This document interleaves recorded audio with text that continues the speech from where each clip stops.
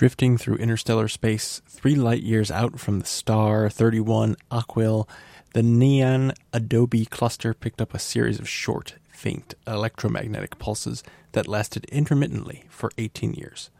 The early signatures were familiar to the Neona and faintly worrying. Nuclear fission detonations, followed 7 years later by fusion explosions. The technological progress of whoever was detonating them was exceptionally swift by the usual metric of emerging civilizations. That's the opening paragraph of Peter F. Hamilton's Salvation.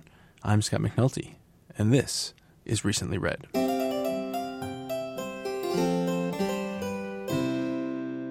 Although today's episode should probably be called Not So Recently Read, Peter F. Hamilton is one of those authors whose books I pre-order as soon as they're available, and then I gobble them down as soon as they download onto my Kindle.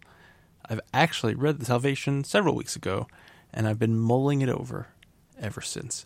It's hard to argue that Peter F. Hamilton is a little-known author, since his books sell many, many copies, millions of copies.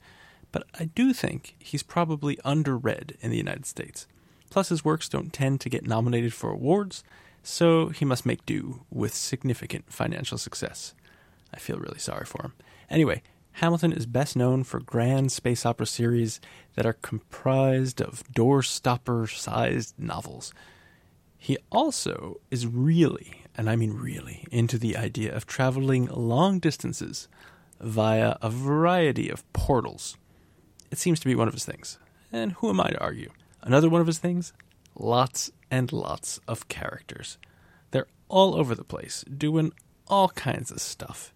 Salvation is very much in line with all of that, though at 556 pages, it's pretty short for a Hamilton book. He even goes all in on the portals idea, having them basically be the default mode of transportation on Earth, though a trip may require you to walk through several portals to get where you're going, which, as a Fitbit user, I find great.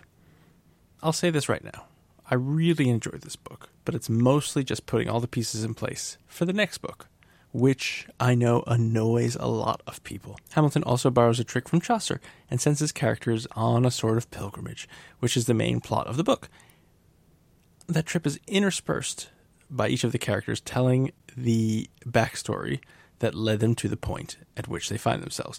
It's an effective literary device, and it really lets you get to know the characters and understand how they relate to each other. But it also undercuts the momentum of the main story. I think it works, but other readers may find the start and stop nature of the book to be off-putting, especially if you're looking for kind of jam-packed action.